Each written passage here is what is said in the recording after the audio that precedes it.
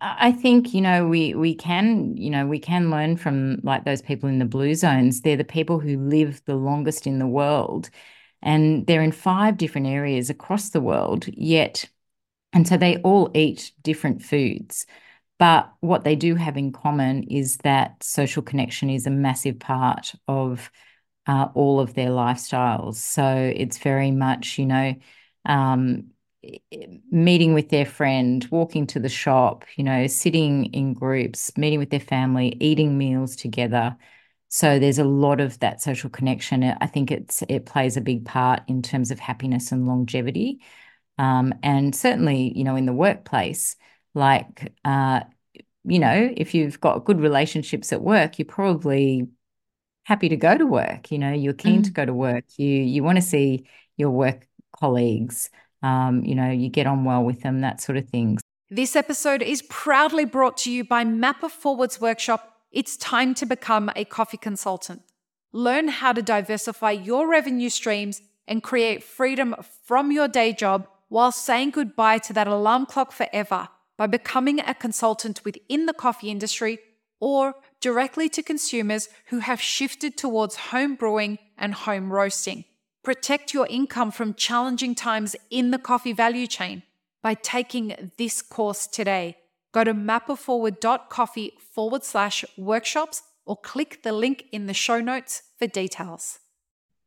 Welcome to the Daily Coffee Pro by Mapper Forward, friends. I'm your host, Lee Safar, and this is sadly the last episode of a five-part series with Nicole Dynan, dietitian extraordinaire, who is helping us understand the role of well-being in the workplace, in the coffee industry, nutrition, all of the good stuff. And in this last episode of the series, we're going to be talking about the role that coffee plays in community.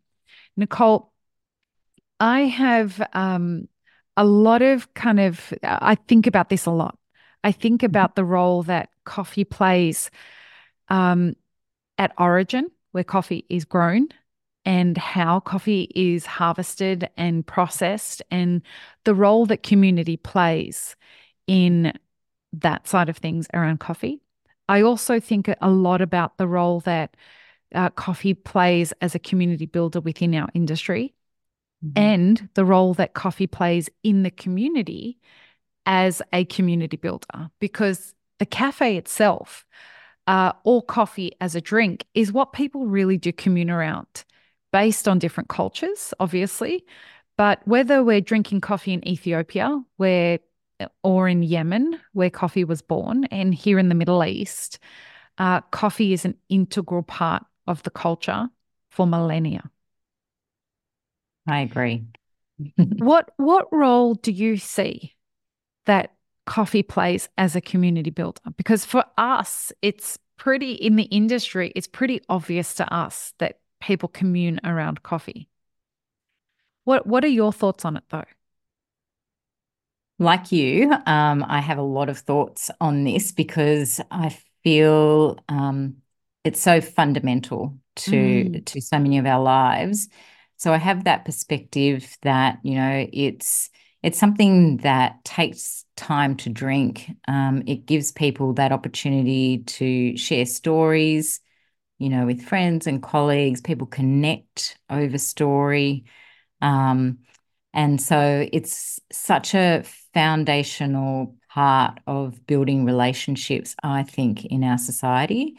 I think we said in one of the earlier episodes, people say, "Oh, let's meet for a coffee." Like it's mm, all about connection.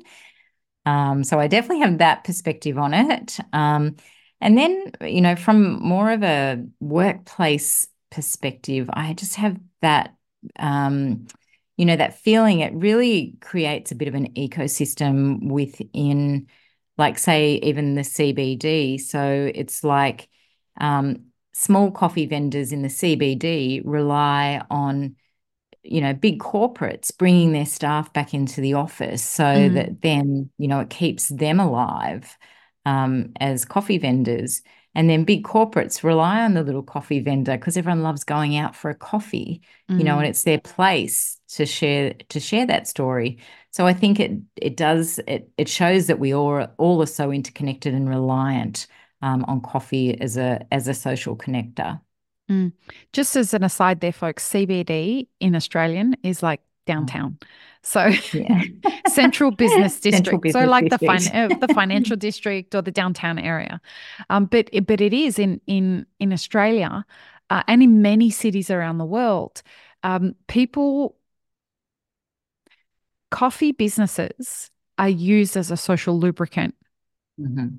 in a lot of societies during the day, during the workplace day. You know, you shouldn't be going out and drinking alcohol while you are at work. So people go to cafes and drink coffee as a way to either connect or to meet other people or have meetings or whatever it is. And that's how people are finding their ways to build community during the day. They go to Mm. bars or restaurants or whatever in the evening.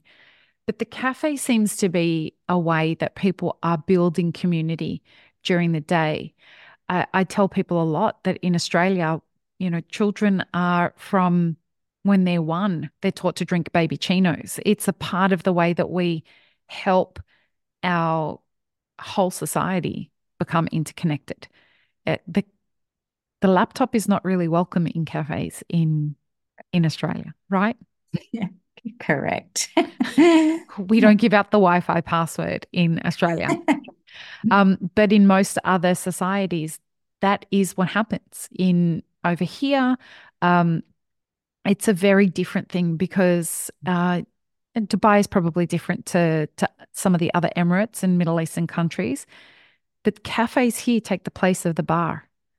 Right. So, because alcohol isn't something that is consumed by local, the Muslim population here, so you go to a cafe at night, and most cafes stay open till 1 a.m.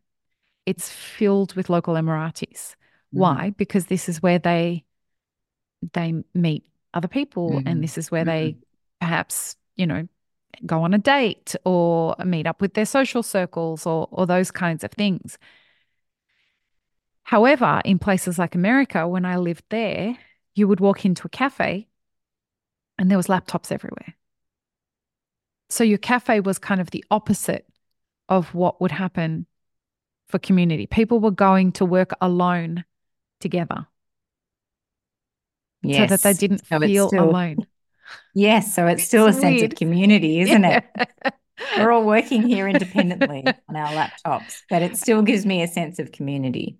Yeah. And I've got some side eye going on there so that I can look at the other person and Yeah. I can have a conversation through eye contact.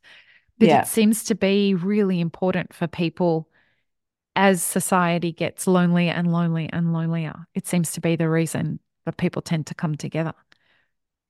100%. And sometimes, for older people, who may like have lost their partner or something, it's a Mm. place where they go to actually connect with other people in the day, or actually to see someone outside of the house. So I do think it's such a foundational part of our society. It helps us, have ritual. We go in there for our morning ritual and coffee, set up traditions where we meet with our friends on the weekends, that sort of thing. So I think it's really a great, great thing for collaboration and connection. I I don't know if you've ever seen how coffee gets harvested in Ethiopia. Have you ever seen any of that in Africa? No. It is beautiful because they're singing around it. It's a very kind of community oriented. It's same thing in Central America. A lot of it gets done that way where the pickers work together. And it's this beautiful kind of connectedness that happens as the harvest goes on, where people are picking in tandem. Um, let's not talk about all the other socially dysfunctional things that happen with pay rates and all that kind of thing. But what you do hear from a lot of pickers is that there's a community element of it Mhm. that's very important to their way of life. Yeah. What I'm starting to realize is actually, this is a question.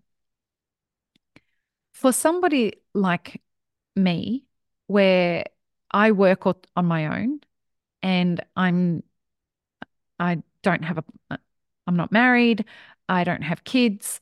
Um, what's the difference between somebody like who doesn't have that connectedness in their everyday life, in the way that they work, et cetera, versus people who work in communities? Like, I feel very happy and fulfilled, but I definitely see a difference between other people like me Mm. and people who work in communities like that.